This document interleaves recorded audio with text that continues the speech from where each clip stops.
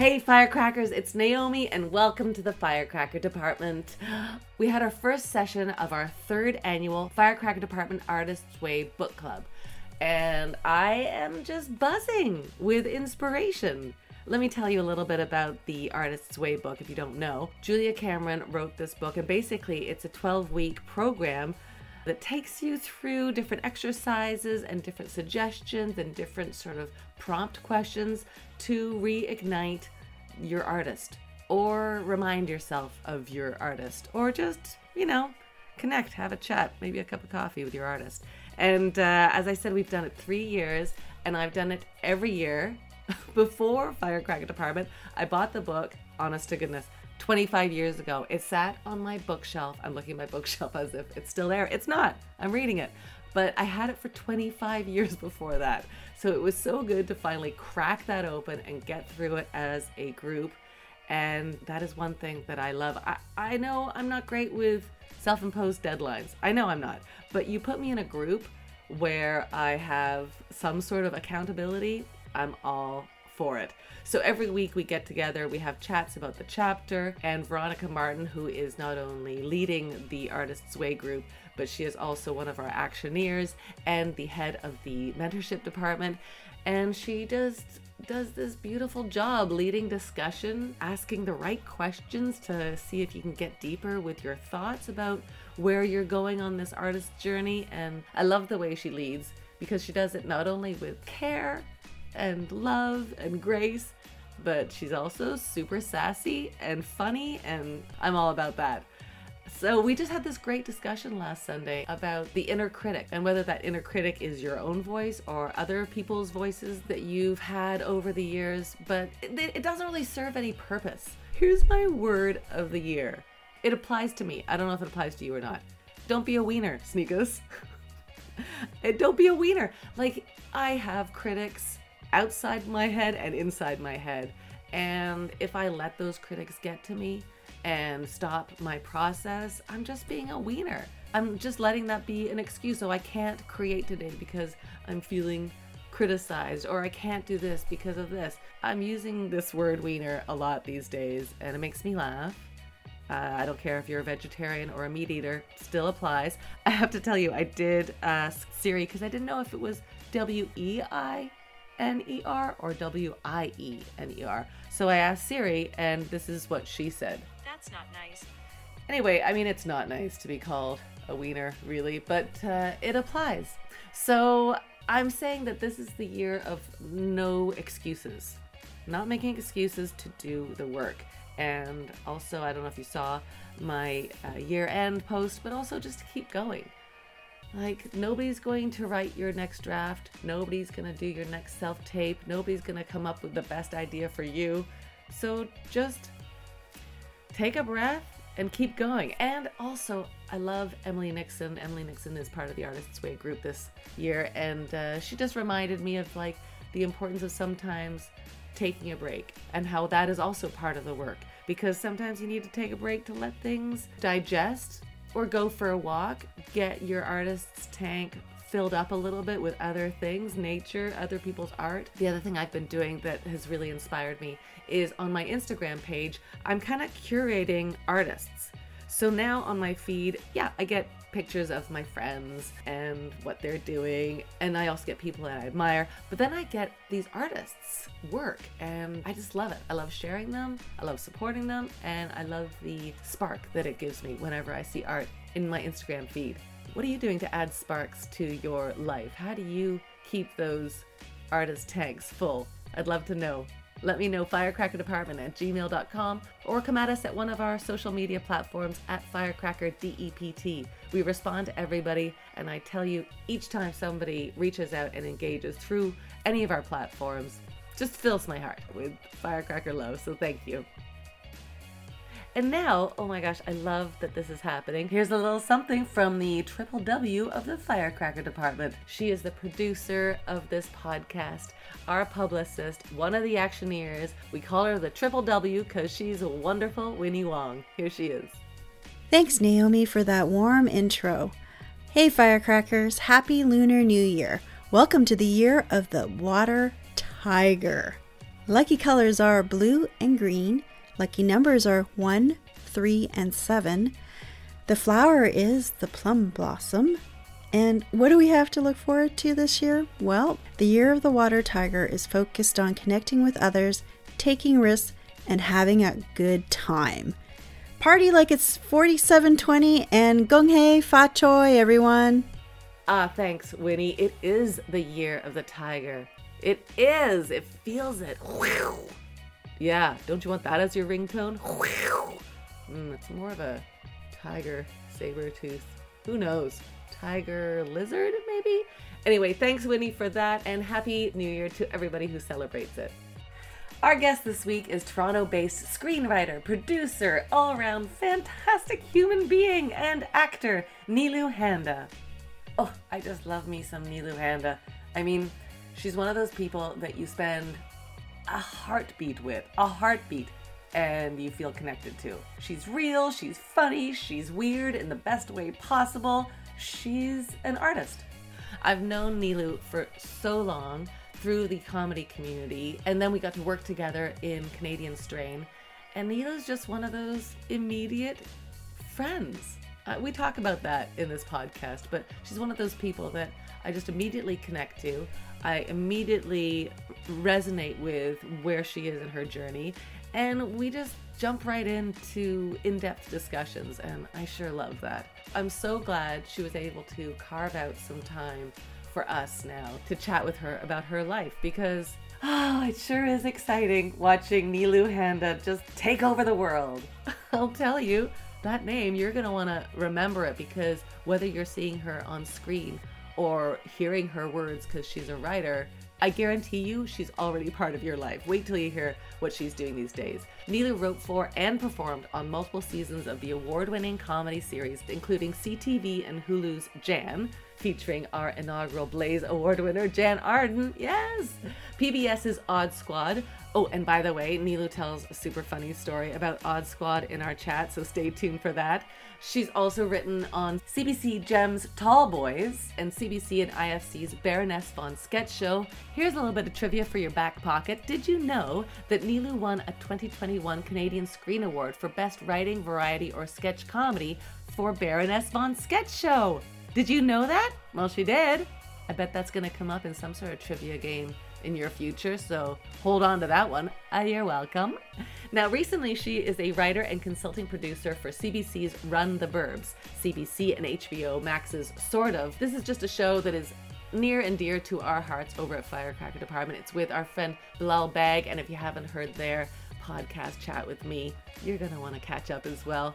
It's just a show that just ticks all the boxes of bravery and humor and kindness and surprise and all the things I love in a show. Now, Neelu was also a staff writer for season 2 of NBC's A Little Late with Lily Singh, and those sketches, let me just tell you, have more than 100,000 views. It's really, really good. Now, when Neelu isn't writing, she has been featured in episodes of Star Trek Discovery on CBS, Amazon's The Expanse, which I might add also features 2021's Blaze Award winner Joe Vanicola. Yeah, we know how to choose them. ABC's The Bold Type, and she also plays recurring character Jade on CBC and Netflix's Emmy Award-winning show Workin' Moms. You could also see her on some web series, including Out TV's Avocado Toast and CBC Gem's Decoys. She's just everywhere, and I am all for it.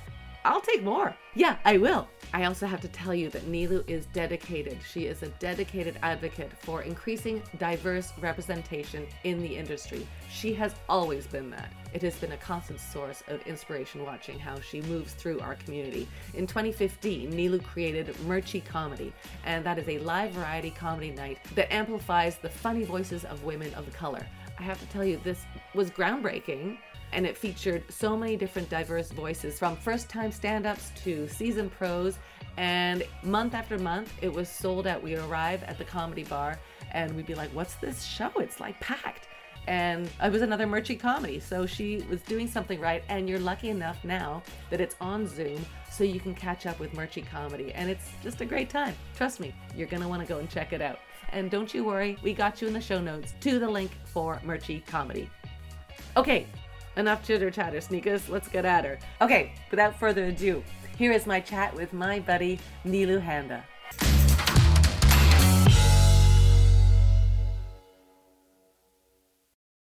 Wow, this is exciting. Waited my entire life to talk to Neelu. Hello. What a treat. How are you? I'm good.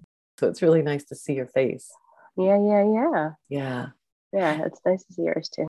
What is the Neelu like when she's not busy? Looking for things to do, I suppose. No, I think I'm just in a stretch of my life, which has been the past, 17 years, of just trying to Don't you love it when you wake up and you're like, wait a second, it's not just been 3 years, it's been 17. Yeah, right. Yeah. No, I'm just unpacking things for myself and learning and trying to get to a more authentic place of me.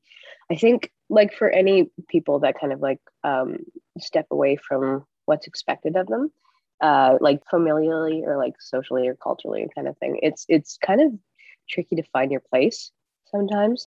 I hear that a lot right now of what's expected of you, not only as a performer artist, just artist, but also in your world. Because I started in business, I just want to make Kramer jokes right now, but I started going to work and doing a marketing job and stuff like that for a long time. Taking a briefcase everywhere. Yeah, exactly. Wearing jeans on the bottom, but a blazer on top. And I worked for a bunch of performance and writing adjacent kind of companies. So I worked for Chorus Entertainment and Much Music and financial industry and adult trading and stuff like that. So just things that were just I just tried to find my sense of humor in there. Not that I just tried to find my audience there. Basically. I get it. It wasn't there. And fortunately, I was able to kind of veer my life into, I was super depressed. So I took a Second City course, the old Improv Intensive A with Brian G. Smith, as we all know and love. And I was hooked. I was like, oh, these are the other idiots that I'm with now. These are my idiots here. This is great. And I just found the language. I didn't understand how people got into the biz, if you will. In terms of comedy, I always thought it was just stand-ups who got famous, but I knew there was the Martin Shorts of the world who didn't do stand-up kind of thing, how'd that happen? And I remember watching him on SCTV and whatnot, but I never thought of myself in that category because I didn't grow up with Mindy Kaling on the TV. I didn't grow up with any type of representation where it was oh, this is acceptable. It was always just and instead he died of Baywatch and Elaine Bennis, which God bless her, because she's heaven to me. Julie Dreyfus, but I just didn't see myself. So, and I didn't know Hindi well enough to break into Bollywood. Can't dance with shit. Tell you that much. Not much coordination. Coordination. I mean, I'm gonna doubt that because I have a feeling there's some sort of Bollywood comedy that you're gonna work on at some point, and we'll see you dance. I'm just gonna put that out there, universe. Maybe, who knows? I've always been in this place of oh, I'm doing something that's very different than what's expected for a woman of my demographic, and being first generation and coming from a family that's traditional in their thoughts, and my older siblings have done the thing that's expected of them kind of thing, and I can see the benefits of kind of sticking with what being comfortable in the world that you're raised in type of thing versus being the black sheeps who are I can't do this, I have to go now. I can't really imagine you getting comfortable there though. I think I didn't ever. I didn't ever, so that's why the depressions would happen, or the feelings of I'm perpetually looking for some place to belong.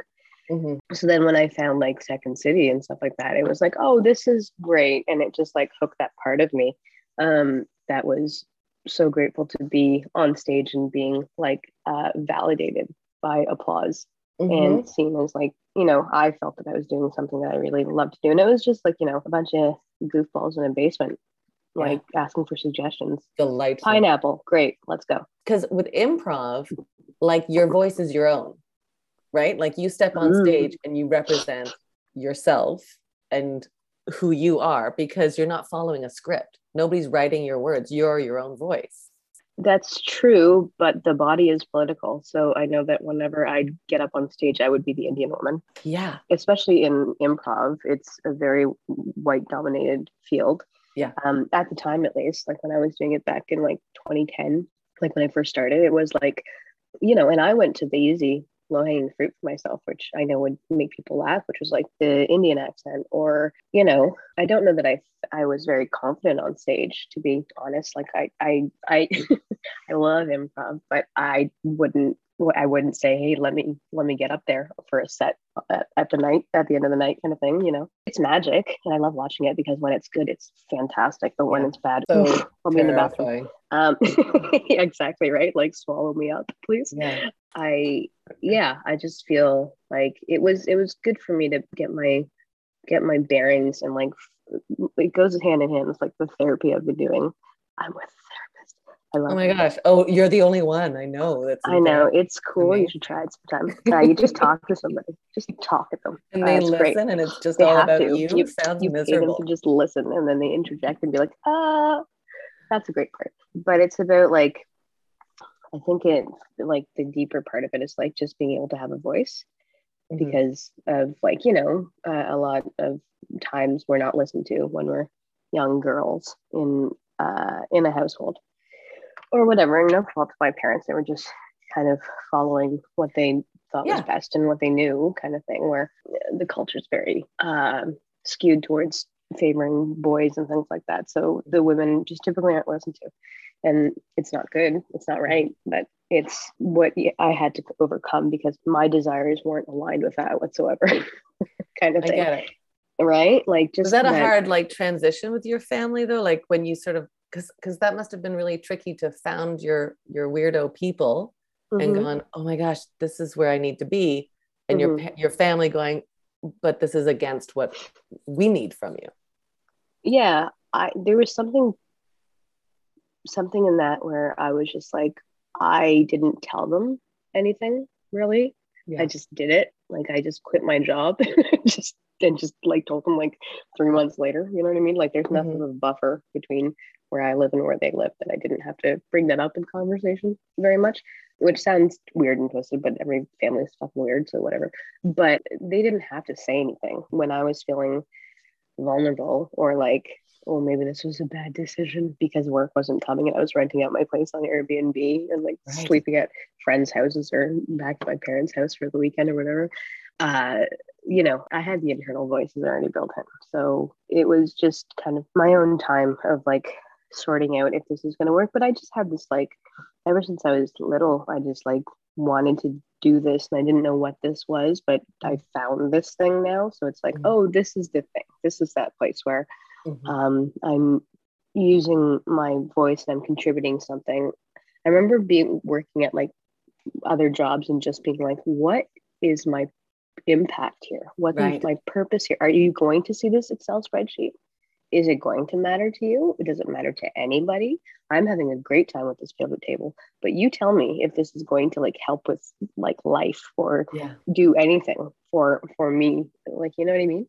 Yeah. Um, which is not to knock like corporate jobs because people have different priorities in life. But I think for me, I just wanted to um, find that like deeper purpose for Hmm. myself. Yeah, Hmm. that's what it was. And it this improv and this acting and writing stuff kind of aligns with all of those things. It's so hard to remember who I was before now, which Oh feels yeah. very nice because I like being this version right now that's trying to figure things out and like facing things head on and like getting these wonderful opportunities to work in rooms that are like fantastic and such good learning environments for me, and Yeah. working with people that I really respect and admire. Yeah. Yeah. I have so many questions. Where do I start? Oh my God.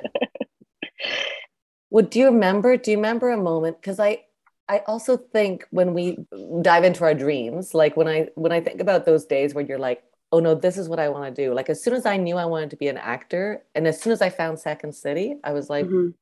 nothing else. Yeah. Yeah. Yeah. And I never looked back. Right. And I wonder, like for you, because where you left in marketing and also your family, there was a level of security that Yeah. you had to jump in and have. Yeah. Weren't you on a show that you had to like travel a Yeah. distance, like to Yeah. Scarborough or something like that? Yes, So that's like right. that is taxing too, and you kind of like you're on the TTC going, I could be eating craft services at my marketing job. Yeah. Commuting always sucks, but I still find that with this, like now, I'm still Mhm. commuting at places, but whatever, I'm going to something that I like more. Yeah. Yeah. And so you Yeah. never looked back, like once you found your groove that way? Oh, of course I did. 100%. Of Yeah. course, there was times when I wasn't really working that much, and I remember I went to go visit my parents on like a Tuesday. God bless me. And I was watching like Price is Right with my dad, and there was a like a DeVry commercial that came on, and it just went through this listing of like careers that you could have. And he just looked over at me and he's like, "So, have you thought about what you're going to do?" I'm just like, I have a university degree and you want me to like take up a trade just for like the sake of like having something stable, and I get it. But Yeah. I just, I needed to like do the thing I needed to do. So there was definitely doubt. I had moments of like, what the fuck am I doing? Yeah. I definitely had that in the early days. But then, How did you keep the faith? I really credit Yas Queen for it, which I is want to now talk about called that too. Mirchi. But Yeah. that show I created in 2015 after we did like a fellowship program for people of color, and it was like putting up a original show at the end of this, like I don't even know how long it was, with like 4 months or something, and it was 14 of us, and it was just this group of like incredible people, like incredible performers. And Mhm. Second City was trying to beef up their roster for diversity and stuff like that, which I commend them for it, but it was just something. But but we put Yeah. up this show at the end of it, and um, they didn't expect it to sell out, but it did, and it was like thunderous applause at the end of Mm. it, and it was like we have something here, like we have something really wonderful here, and they didn't have space for us to remount it, so I kind of took it on to be producing something for us, and we went to Bad Dog, Mhm. and Julie Osborne, who's an angel on Mhm. this earth. Love her. She's the artistic director at the time.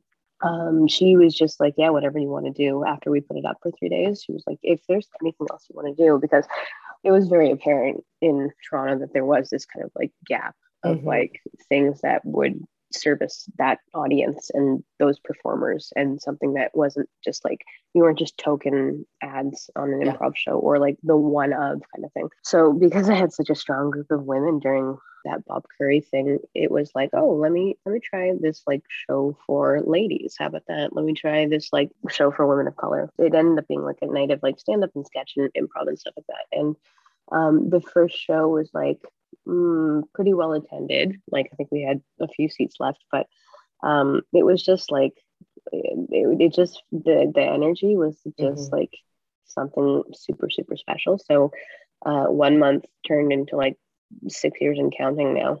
Amazing. uh, yeah, and it's been a wonderful kind of journey with it.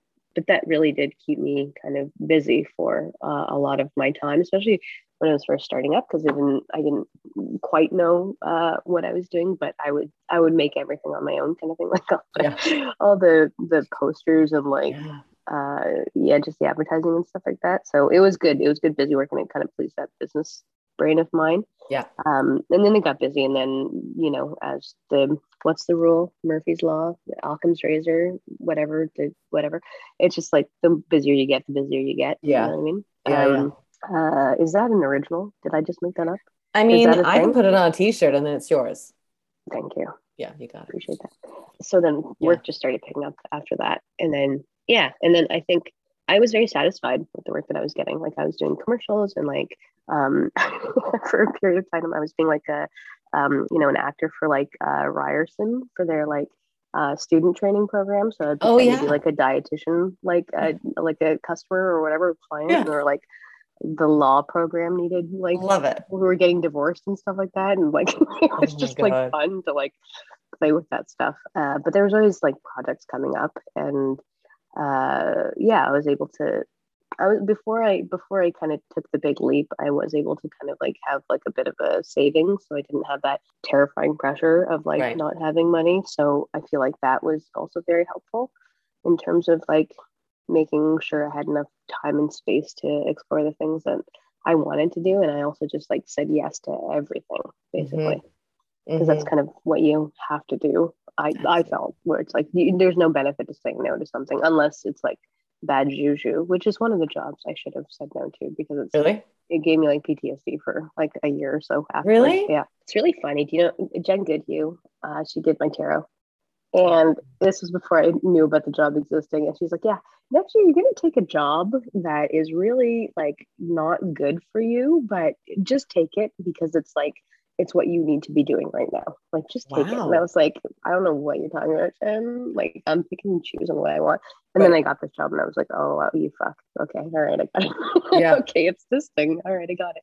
It was just like, I didn't have my voice in that room. And it was like, just like archaically, like passe in terms of like how they treated women and people of color in that room. And it was like offensive, but there wasn't really any recourse at the time, which I kind of wish I had said something, because I don't want other people to be in that situation. Yeah. But the problem is that other people were so hungry for the job that they would put up with it, which that is, I get it. Ago. It wasn't. It was like 2019, 2018. Wow. You're finding your voice in the work that you were doing. Yeah.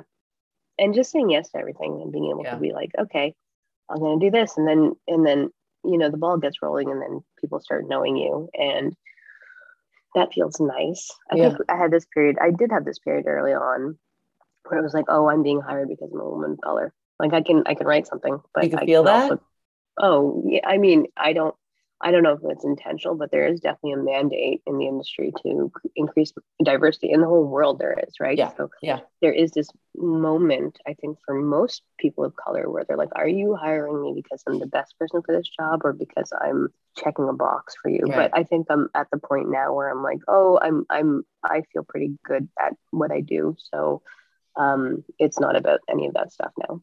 Yeah. It feels like for me. Yeah. Yeah. I wonder how like white dudes feel when they get hired. If they're like, why are you hiring me? You don't need me. You're not supposed to be hiring me. Maybe I'm just checking a box for you. Like, I have to get, oh my gosh, we're going to need some more white dudes in our room. Yeah. So Yeah. I don't know. Yeah. Do you feel like, well, you know, that whole like saying yes to things, like, cause I have that too. Like, I don't want to say no to anything cause I have a fear of it never coming back. Do you have that now, or do you feel like you're in a groove where you can turn down things and be more selective? I'm like able to be more selective now. Like, I think a big thing for me is like, if I'm the right voice for it, like if there's a development project that was featuring like a really specific, like marginalized voice of a character. And I'm like, I don't have the experience to speak for this person.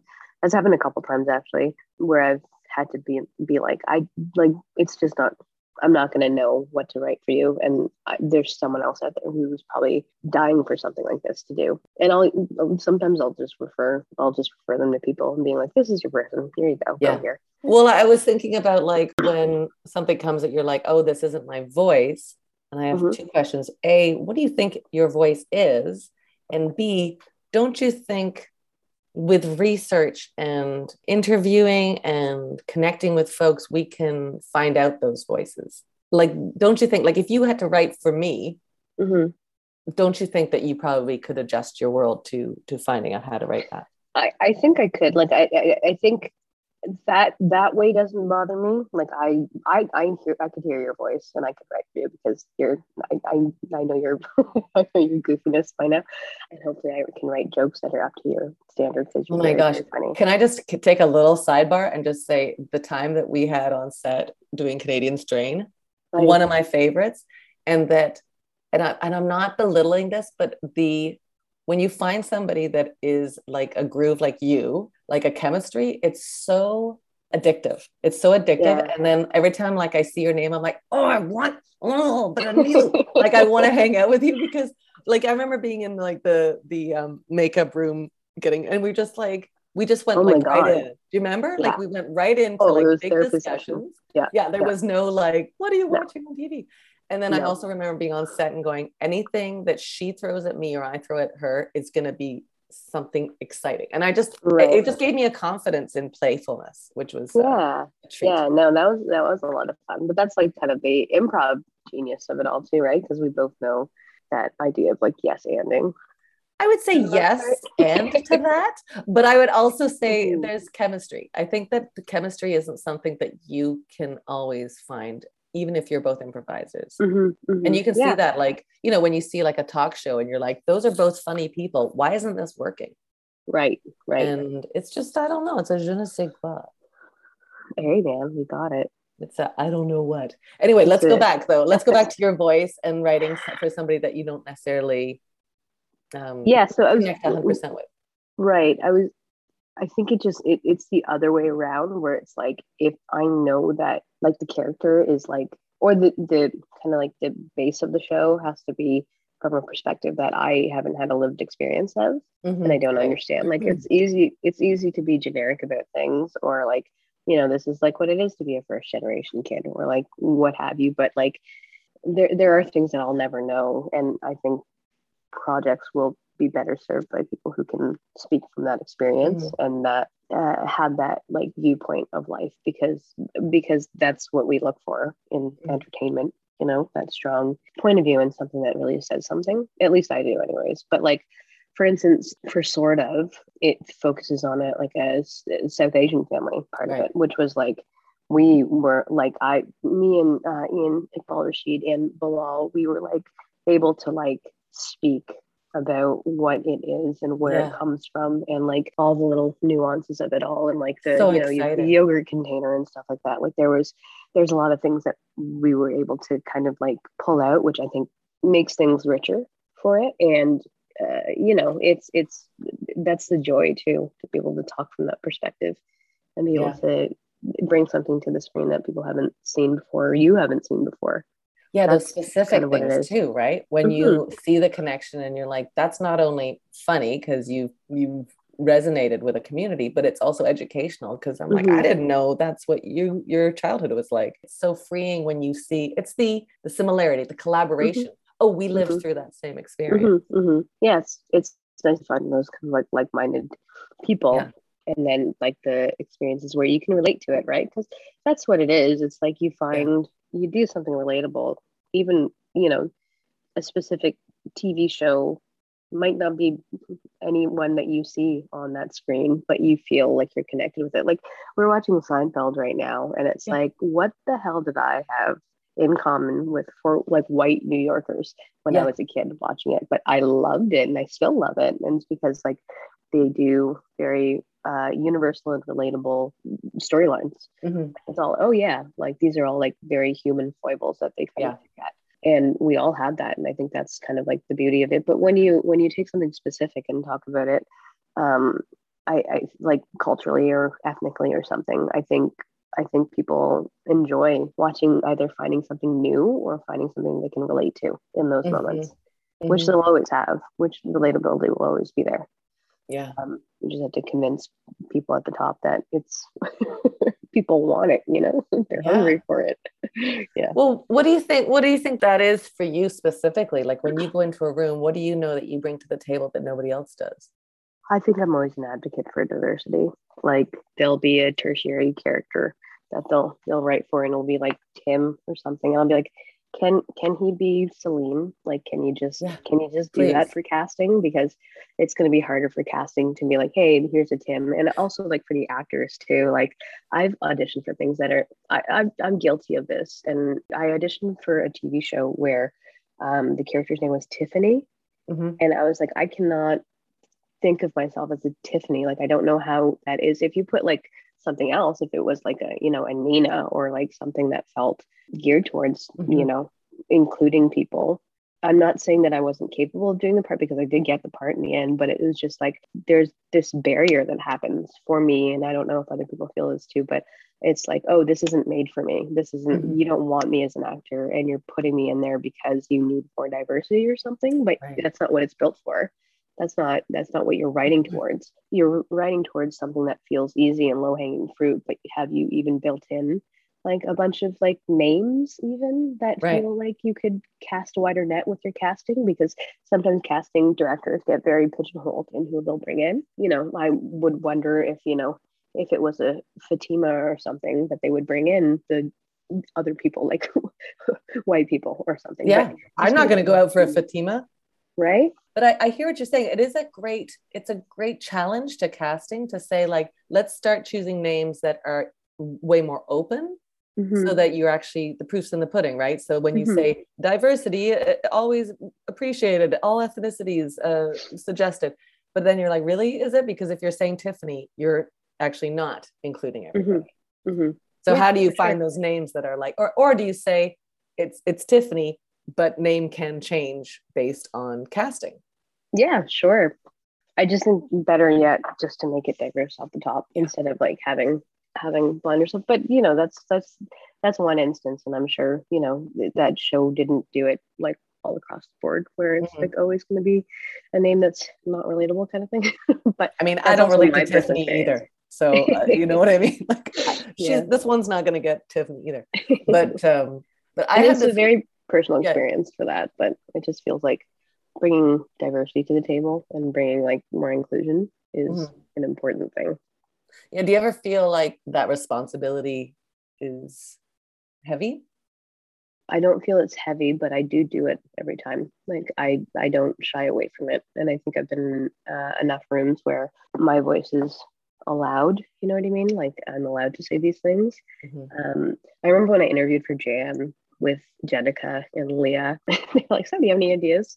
And based on the pitch deck that they had sent out, and I'm like, yeah, the character Kale can't be a white man, it has to be a woman of color. Like it was this like easy thing that I saw very clearly that felt, I was very nervous to say it. I was like, should I say this thing? Because will they be insulted by it? But thankfully they weren't, and Kale ended up being a woman of color.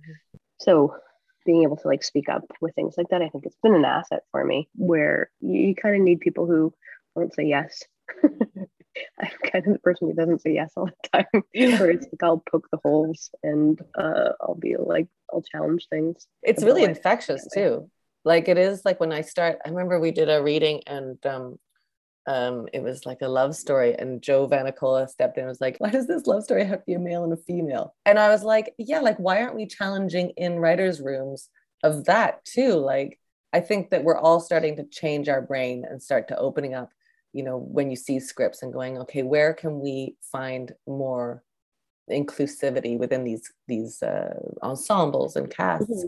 But I don't think we always do it with gender diversity. Yeah, probably not. No. But it's like, it takes those people in the room to be like, I don't see myself here. I don't know. But don't we have to look after each other? Like what happens if there isn't somebody who's a trans folk in the room and there's nobody speaking up for them? Like I feel like I want to watch those shows too. But yeah, I think more people getting conscious towards like bringing the voices out and bringing them up. I think so. Like I'll see that from anyone in the room. It's like, what if we do this instead? You know, and it's cool. It comes from everyone's voice. Yeah, everyone's got their own opinion about it, or pushing like the women to be a bit more, have more agency, like that kind of thing. Or flawed. More flaws in a woman. Like I think that's changing now, but I think for a long time nobody understood that women were flawed people. So let's not show that on camera. Yeah, no kidding. Yeah. So now you're addicted to being busy. Is that okay for your psyche? I'm trying to get into it with me here. No, it's fine. I'm able to like take a break right now, which is nice. Like I got commissioned to write a Christmas movie. Of course you did. And it was very fun. Mistletoe Time Machine. Look for it on Tubi in probably 2022. But it was like a really great exercise, and it was a really fun project for me. And I just handed my first draft, so I'm sure I'll get my notes and be able to do second draft and hand that in for January or whatever. But right now it's just like I'm doing like a lot of meetings, and I've got a couple of auditions, and I'm doing acupuncture and have a naturopath because I've had bronchitis for a really long time, and I'm just trying to like get it under control and like heal it. So I have been taking some time to kind of like take care of myself, which feels very nice, and then spending time with my partner and seeing friends and things like that, and doing things that feel normal a little bit, just because I'm feeling a little stir crazy right now, where I'd like to leave Toronto for a little bit, but I, you know, safety wise, got this Omicron or whatever it is coming at us. I know. Yeah, the numbers aren't looking good. My partner showed me off the New York Times map and stuff like that. Were you in lockdown with your partner?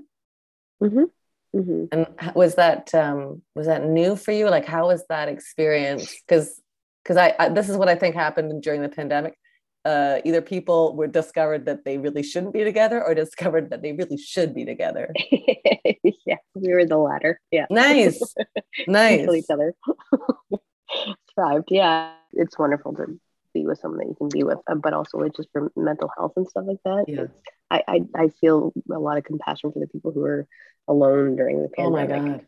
God. I don't know how that would feel, kind of thing. Like I have a friend who was, but we tried to like kind of connect as often as possible, and like not able to like see each other, but like FaceTime and stuff like that. But yeah, I feel very grateful for. She's right there, so I don't want to like. Okay, you can't say too much because she's gonna feel like I'm bragging. You know what I mean? Like bragging. Oh, we're so great. Yeah. Whatever. I get it. Where it is. Yeah. There it is. So it feels like you're in another chapter of your life. You've got a partner that you like enough to be in a lockdown with, and that you make each other laugh. And then you've got these projects that are diverse in their attack, like things like, I know you were working on Baroness, which is sketch, and then Jan, and then sort of like they seem like you've just got a great buffet of life going on right now. Yeah. I do feel very fortunate about that. And I have like an American manager now too, so I'm kind of like taking meetings with like Americans, and like when they say stuff about like who's attached to their like projects and stuff, I'm just, it's like blows me away about like just how we don't have a star system, and like no one's that impressive, you know what I mean? That was insulting, I'm sorry, but you know what I mean? But it's true. Like I get that different weight when you hear like, Chelsea Peretti's doing something with them versus like, not that.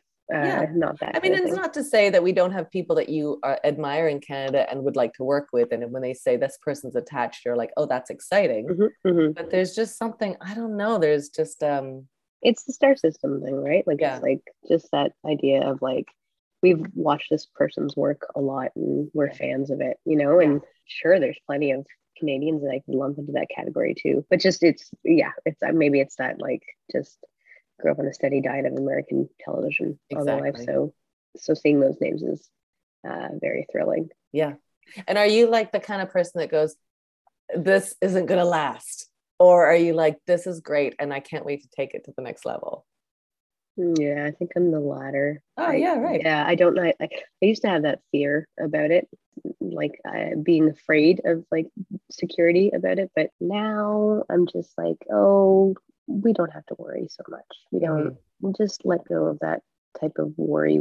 Like it still comes up for sure. I'm like, oh my God, am I gonna be in season 2 of The Room? I don't know. Like, are we gonna get a green light? Like, is it gonna keep going? Am I gonna get hired for this project? But I think there was a saying that a friend of mine told me, like in early days when I was like kind of spinning my wheels in this industry kind of thing. And it's such a simple thing, but I go to it all the time, where it's what's for you won't pass by you. I say that one all the time. Yeah, I love it. I think it's just like, somebody said it's a Scottish saying. What's for you won't go by you. Maybe that's Irish. Love the Scots. Love them. God bless them. But it just makes sense. It's just like, it gives you this kind of detachment. I used to be really like caught up with like getting things if I auditioned for it, and it still happens from time to time for sure, where I kind of fret about it if I don't get it, but it's less now. It's just it's happened so many times where like I'll get let go from a job or something. Like when I worked at Lily Singh for season 2, the business affairs department found out like 13 weeks later that they had hired a Canadian, and it was like a nightmare for their accounting and stuff. I didn't get paid until like the last day because they couldn't figure out how to pay me. And they had to let me go because the business affairs were like, we can't do this anymore. Like it just can't happen. So I didn't work the back half of the season, which I was disappointed about. But then if I had, I wouldn't have worked for Tall Boys and Run the Burbs and all that stuff. So it's like things will unfold the way they're supposed to unfold. And fortunately, that means like I'll get like, I've been getting more work in those times versus like, okay, this is like my quiet meditation time of like figuring out what life's about. Oh, you're so zen. You weren't always like that. Tell me you weren't always. Not always. I'm still not always like that. No. What are you talking about? I know. We try, right? Yeah. We try. Yeah. It's part of it, right? Like, I mean, the thing that I keep trying to tell myself lately is that, you know, my pop died of cancer last year. And honest to God, when we left the doctor's appointment, when he got the diagnosis, he looked at me, he was like, isn't life exciting? And I was in tears and I was like, tell me more about this. But what I took away was like, life is exciting. Like we're not gonna tell the stories when life is boring. We're not gonna remember the stories of like, I remember the day that I woke up, I had a nice bowl of cereal, I spent the day walking and talking, and then at night I had a nice sleep. I'm not gonna remember. I'm gonna remember the days where the cereal was open and there were maggots in there, and I somehow managed to keep my breakfast down. No. Barf. But you know, I mean, it's life. Like you're living life in a heightened positive way, but it's also part of our journey. Don't you think that it ebbs and flows? Yes, very much so. It is. It's just holding on to the roller coaster and being okay when it's like just plateauing. Yeah. What's your big thing? What's the thing? Like it does feel like the world's your oyster right now. And is there something that you're like, I really want to do this? I have a development project that I'm hoping to. I have a production company for it, but we're just about to start selling it, like shopping it around kind of thing. And I would like that to go, and I would like to kind of take a stab at the old show running. And it's like the concept that I really, really love, and I think it'll resonate with a lot of the world. So I'm excited for something like that to take off. It's fucking hurt in Canada to get anything off the ground, but you know, there's other things too. There's another idea that I've got that I had someone interested in yesterday, which I just like kind of like, it's been living in me for such a long time, and then I was like, oh, come up with something right now. Share something with somebody, and then I just like spit it out, and it felt good to like share it out loud. So that's exciting to be able to kind of have this like germ of an idea to grow right now. And owning an island that I can just go to and live on, maybe. Yeah, with good Wi-Fi. Yeah, Wi-Fi, hot tub, whatever you need. You know what I mean? Margarita bar, right? All those things. Yeah. I mean, there's so many pinnacles in our life. Like, I don't think there is just one, but I think like, do you ever worry that when you get to do the show running of your own show, your own creation that you really love, that you might look around and be like, oh, all right. Like dissatisfied with it? Not dissatisfied, but like, you know, like I think I don't know how to put this, but I think in our journey, like we sort of put goals on such a pedestal that when you get there, it can't possibly meet the expectations you have of what it would be like. I mean, if I'm show running, I think I'm going to be too busy like trying to keep my head above water to like have a moment. Yeah, because look how excited you are about being that busy. You're terrifying. It's a terrifying prospect to me. But yeah, I think there's always that thing of wanting more when you're a human, and I think it's okay. It's like an idea of like leveling up and like getting to the next thing. Like when I took this movie writing job, like they gave me a full outline, like they gave me like all the like what happens in each act kind of thing, and I was in charge of obviously writing a script for it. But I was terrified. I'm like, I've never written 100 pages. Like, I don't. What are you talking? I don't like. It was scary, but I remember saying to myself, like, I want to meet the version of myself at the end of this who's been able to do that. And now I've been able to do it. So it's like, oh, okay, just keep pushing my target down the field and just see how far you can go with it all. I love that. I think it's exciting to me. It's exciting to me more than daunting now. I'll always have the feeling of like being terrified. I'll always have it. Like it'll be at the beginning of a journey. I'm just being like, I don't fucking know if I can do this. Like it's scary to me. The prospect of failing at something and like, having people disappointed in you or being disappointed in yourself with the work that you've done. But yeah, I don't know. I just learned how to set myself up for success in terms of like giving myself enough time to write something for this specific project. But I think there's so many resources of people to talk to about who've done the thing that you've done before. So just to have comfort or some insight from them, I think is a beneficial thing. And it's good to kind of prove yourself wrong sometimes or all the time if it's like a negative thought that you're trying to course out of your body. Yeah. Yeah. And then having a partner that leans over and goes, you've been here before and you'll be on the other side again. Yeah, constantly. Yep. Yeah. Yep. And a therapist that does that too. Right. So, yeah. Yes, thank goodness. Will you paint me a picture of when I'm a showrunner? Oh Here's my what I think. God. Like, I think that don't you gather, like when I have my own show, ... What's a for sure that you want to have when you're a showrunner? I think, man, windows, good Given. snacks. And there's a thing that the head writer for Lily Singh did, and to an extent Sheb did for Around the Burbs, and it was like check-ins with people Oh. of like, I think it was like every 2 weeks or so, with Chelsea. She'd be like, okay, let's just have a quick meeting and I'll tell you what I think you've been doing great, and then areas that we can work on. And you can tell me how you're feeling about stuff too. And like if there's any like obstacles that I can help remove from your path, or whatever you need in terms of accessibility or whatever. So I think, I mean, that would be a level of maturity I would like to master, to be able to kind of take care of other people. Because I think show running is a lot about like managing so many different expectations from people. And like, I think learning how to do that. I don't think I'll be perfect at the gate, for fuck's sake. I won't, never am. But if there is a way to kind of make sure that people are taken care of, because I think morale is such an important thing in a room. Yeah, and just listening to people and like making it clear about why you're not taking their choice, or or you know, the network notes that are coming at you that make that impossible or whatever. I think that stuff is really important. And even like being vulnerable enough to like share like your own frustrations with the room. Like I know that that person is the leader, so you want to give like that. You don't want to give everything away because you want people to have confidence in you. But there is a beauty in having vulnerability in a leadership position, because it just makes it more human. So I think that, and just like surrounding myself with people who are like hungry for it and want to do it. That's nice and diverse. Important to me.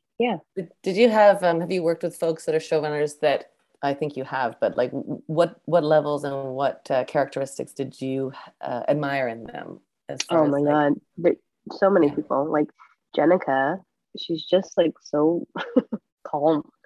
Like she's so like collected about things, and like, and Sheb too. Like they don't. This sounds weird, but they just don't take out their frustrations on people, like on the room or anything. Like you can tell that they're under incredible stress from other forces, but like in the room, it's like a safe space where it's like, you know, for a lot of showrunners, they're writers, so it's like they know that this is the place where all the good stuff happens, and like this is the kind of like almost the creative foundation of a show. So to keep that like flame stoked and keep it like burning and keep it like nice and make sure people are doing okay, I think that's really cool. And they're calm, and I don't think they take things personally. That's a nice thing. That's something I would need to work on. You need both, sister. I get it. Oh my God, every time I get a note, you don't I'm love like, me? Is that what you're saying? Why you just say that? Yeah, I know. Yeah, exactly. It was harder in the beginning, but now it's like, okay, I get it. We're in service to like the creators of the show, versus like, if it was mine, then it was like, it would be different. Like I'd fight for the things that I'd want to fight for. And I'd have the ability to do that, but not being able to overstep. You can't overstep your bounds in a writer's room type of thing. So just kind of do the thing that you can do. Yeah. All right, let's wrap the sucker up and turn the tables. And you can ask Nikos the question. I can ask you a question? Oh my God. What has been your favorite project to work on to date, and why? Well, gosh, isn't that like asking like your favorite child? And that's easy because I don't have kids. But I think that, like, I'm sure you agree with this, but every project brings like the best and the worst from it. You know, like I'll look at something like Mr. D, and I loved that I got to hang out with that crew and cast for 8 years. That was a treat. And to have that experience where, you know, there's a level of play every day, that was real fun. And it's fun. That's the thing. That's the consistent factor. Like Carter, which I was only on for 1 season, but Gary Campbell runs like fun set. And you go to set, Andy Berman as well. And you go to set, and it's like, what kind of fun do you want to play today? And so they're like nurturing this playfulness that is just such a relief. So Jake Harris, who directed a Disney movie that I did a long time ago, same sort of thing. Like I came in for like, I only had like a couple of days. I came in thinking, oh, I'm just going to play that character that just goes and does the job of the information. And I did like one take and he was like, oh, hold on a second. No, do your thing. Do the thing that you're being hired to do. And I was like, oh, you want me to actually like bring the sneakers? Yeah. Fun. Yeah. I just want to have fun. I just want to like, and I think like drama is fun. I'm not saying it has to all be comedy, but don't you feel like when you're cooking along and you're having like some laughs, even if it's tough material, it's like, oh, this is the right groove. Yeah, absolutely. Yeah, for sure. Has there been a pillar for you? Has there been a moment for you that you're like, that was one of the best things I've ever done? I had a lot of fun doing Odd Squad. I wrote I got to play the lead character, obviously. And it's just this one moment where I'm talking through eating a bowl of spaghetti. Yeah. And I'm like, I've never done food in a scene before, and this feels great. So good. I loved it. I had like sauce on my face, and like I didn't care. Like that's the thing. I think like the first take, I was like, oh, I shouldn't be doing this, but then I was like, oh, just do it. Yeah. Just go for it, and like let yourself look sloppy and gross. Kind of thing. Yeah, as opposed to like, I'm gonna only take enough that I can talk while I have spaghetti in my mouth. And I didn't. I shoved it in there, and it was nice. It was nice. I mean, I'll say JJ and the Sinking Ship folks run a good ship as far as fun goes. Yeah, they're great. Like, I know it's mostly kids, but when you get to set, you're like, I'm kind of one of the kids until lunchtime, and then the kids are like, hey, oldie, back away from the kids' table. But I love those sets so much, and it's the same sort of thing where you just get to, I don't know, let your shoulders down a bit and just be sloppy with the spaghetti. Yeah, totally. It's super fun. All right, let's do some wrap-up questions. Fill in the blank. To me, a firecracker is? To me, a firecracker is someone who will stand up for what they believe. Oh, I love that. What do you want to be best known for? I think maybe like just like advocating for more diversity. I think that's an important thing for me. You're doing it. And being funny. I think that'd be nice. Yeah. I think that's the thing. It's a good combo. Yeah. The funny activist. Yeah, exactly. Sedna Fiati, the head of our social justice department. They're so joyful in their work. And so I'm always calling them the joyful activist. The joyful activist. Yeah. Activist. So you're the funny activist. Yeah. We'll see. There's t-shirts. Okay. If this is a movie, what has been like a turning point for you, the climactic turning point that changed the trajectory? I always go back to Carolyn Taylor from Fairness on Sketch Show. And we had a dinner after I filmed this sketch in season 1, and we were in it together. And she was just like so warm and welcoming that day, and then asked if I wanted to like have a chat sometime. And I remember we're sitting in this restaurant and with an arancini ball on the table, and then she's like, have you ever thought about writing? And I'm like, yeah, I guess so, whatever. And she's like, if we get a second season, would you like to consider submitting a package? And I was like, yeah, I'll do that. So I submitted a package. So it's just like that moment, I think, felt like I didn't know what was coming, because when people say they fell into a career, I've always been like, no, you didn't. But this is like, oh, I stumbled, and then I just kept following the path kind of thing. Like I wasn't intending to be a writer, but it just kind of happened, and I like it. So that's good. I think you love it. Yeah, I do. I think you love it. Like I listened to you talk about like, yeah, I just finished a draft. And for me, if I go, I just finished a draft, I'm like, I'm going to start drinking.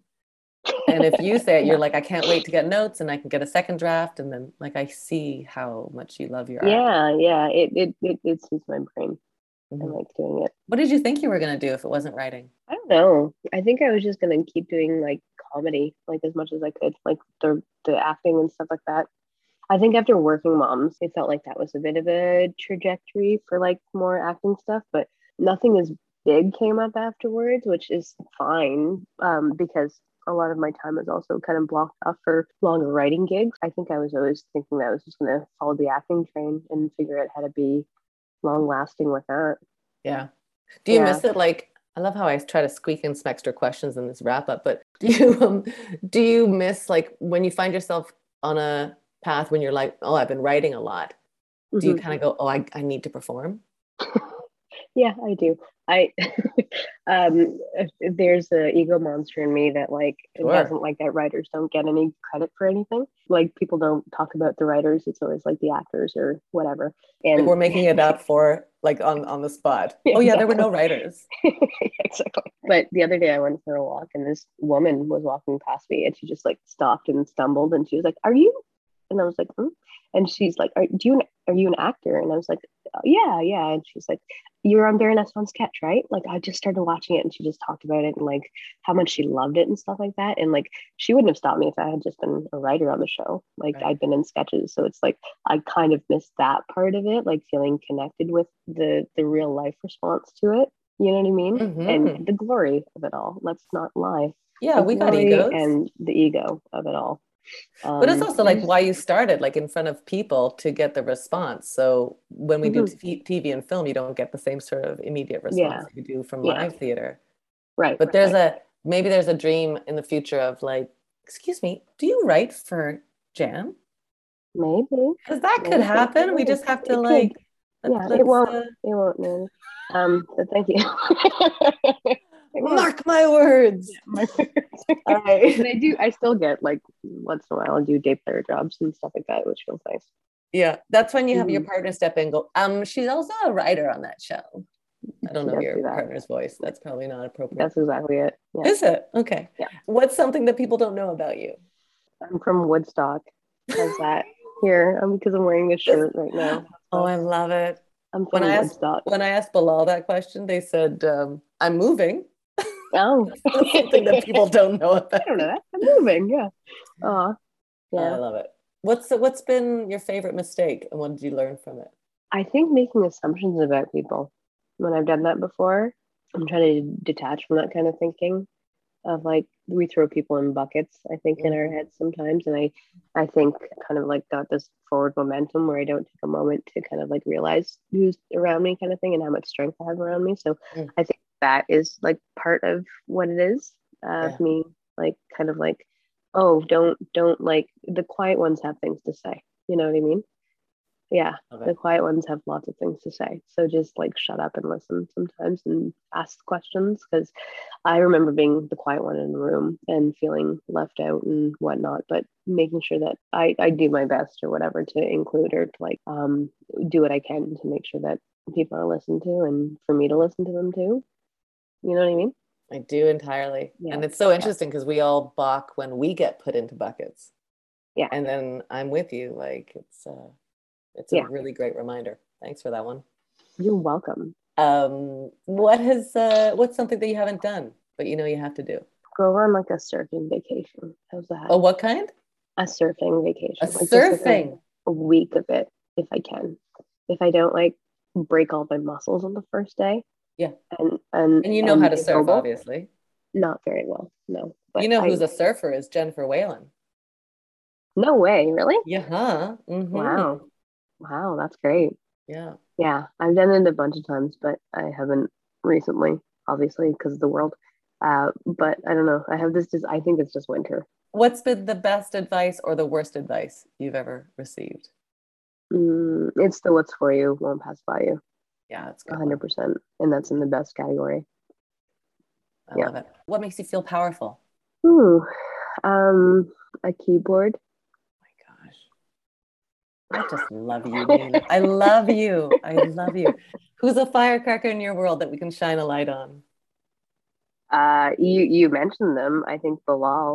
Bilal Bag, who I think is taking the world by storm right now, and is just such a genuinely beautiful person. Yeah.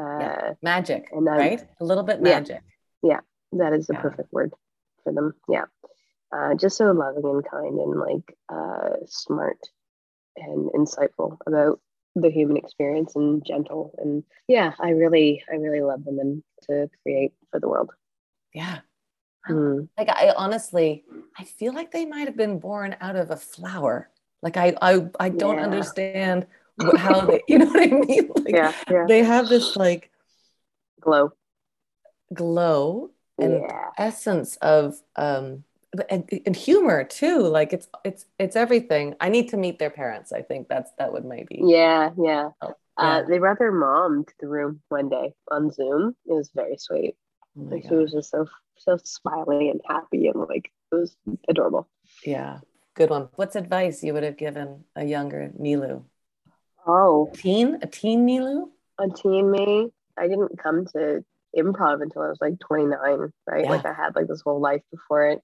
So it's hard to kind of like figure out what that advice would have been on for little me, but I think it's just a bit like it's gonna be okay and just like work on your shit, man.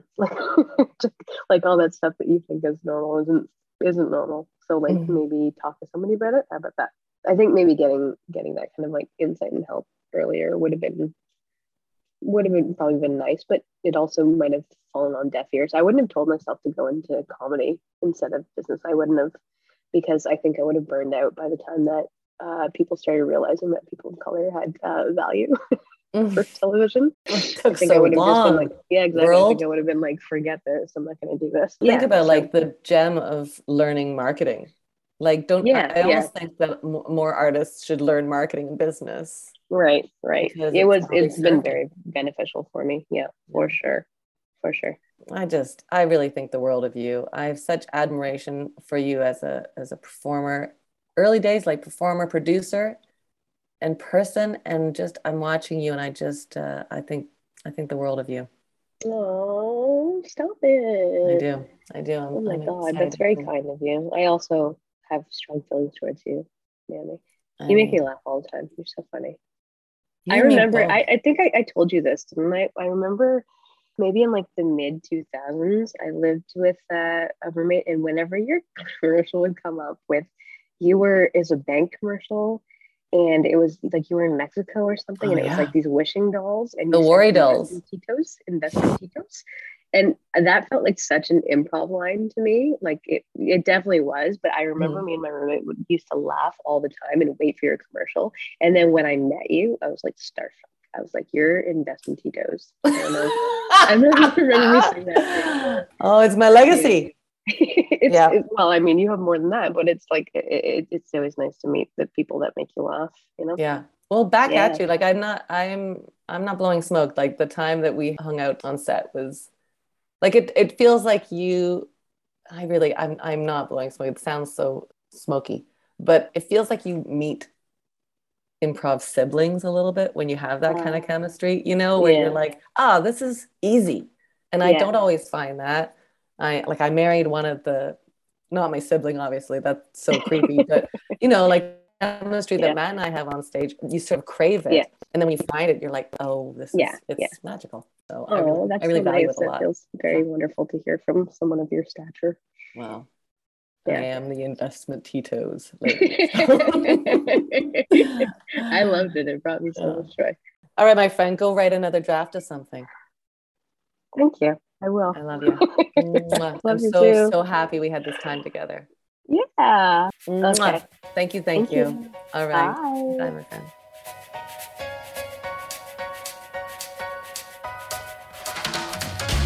All I have to say is Nilu Handa. Yeah. And that's all you need to know, because if you're watching any kind of TV, I guarantee you she's probably involved with it somehow. Whether she's on it as an actor or as a writer or just as a source of inspiration, she's probably there somehow. I guarantee it. What a treat it was to finally sit down and chat with her. I love that I have this history with Nilu. I love that we share a common love and experience with Second City. I just can't wait to see what I get to do next with Nilu Handa, where our paths cross. This is one of the reasons why Firecracker Department means so much to me, because we have such passing conversations with people and we know that we admire them, we know that we respect their work, but we don't know enough about them. And so through Firecracker Department, I've been able to dive deeper into some friendships that have really meant a lot to me. To be able to share them with you, it's just extraordinary. So thank you for listening, and thank you for supporting Firecracker Department. Okay, now head over to CBC to catch Run the Burbs and Sort of.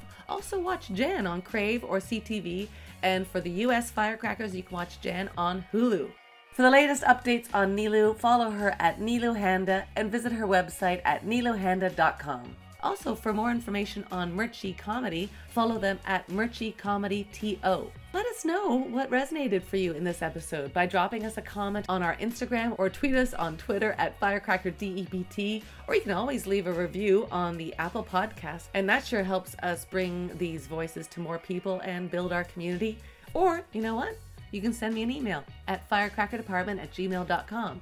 Any which way. I would take snail mail, pigeons, whatever you want. I just love connecting with you all. It really means the world to me to have engagement from you, and I love hearing what resonates. And it also helps me think like what you all want to see more of in Firecracker Department or where you want us to go. So keep the suggestions coming, keep the feedback coming. I'm here for it all. Now, to see what we have going on, because there's always lots going on with Firecracker Department, go to our beautiful website that has been beautifully designed by Alyssa Abler at firecrackerdepartment.com. And while you're there, if you haven't already, subscribe to our newsletter that is beautifully created by Fran Caviello, and get the inside track on all our upcoming events like the regular writing bursts that happen every Thursday. And FYI, we just added another writing burst on Thursday, so now there's one for you international firecrackers at 12 p.m. Eastern Time and at 6 p.m.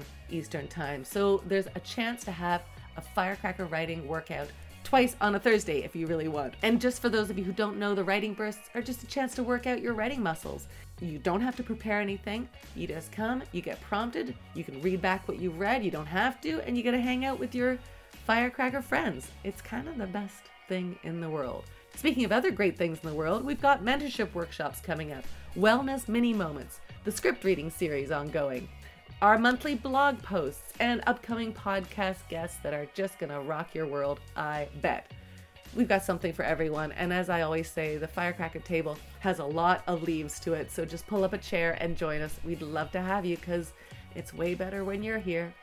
I'm Naomi. Thank you so much for taking the time to connect with Firecracker Department, and we'll see you next time.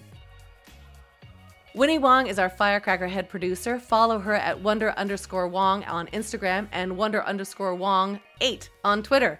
This episode is edited by Shane Stoltz. You can follow them at Shane Stoltz, all one word, and Shane with a Y. This intro was written by the one and only wonderful Winnie Wong. That's right, she's a triple W. The rest of the team comes at you from Toronto, Los Angeles, Austin, London, Dubai, and truly from all over the world. Thanks also to Jeff Milutinovic and Igor Korea for our theme music, and thanks to you. Yeah, you, sitting there, driving there, walking there, working out there, and taking time to listen. We know there's a lot of options out there, and we really appreciate you choosing us. We hope to see you at maybe brunch, maybe the writing workshop, and until next time, thank you for listening to the Firecracker Department. We'll see you next time.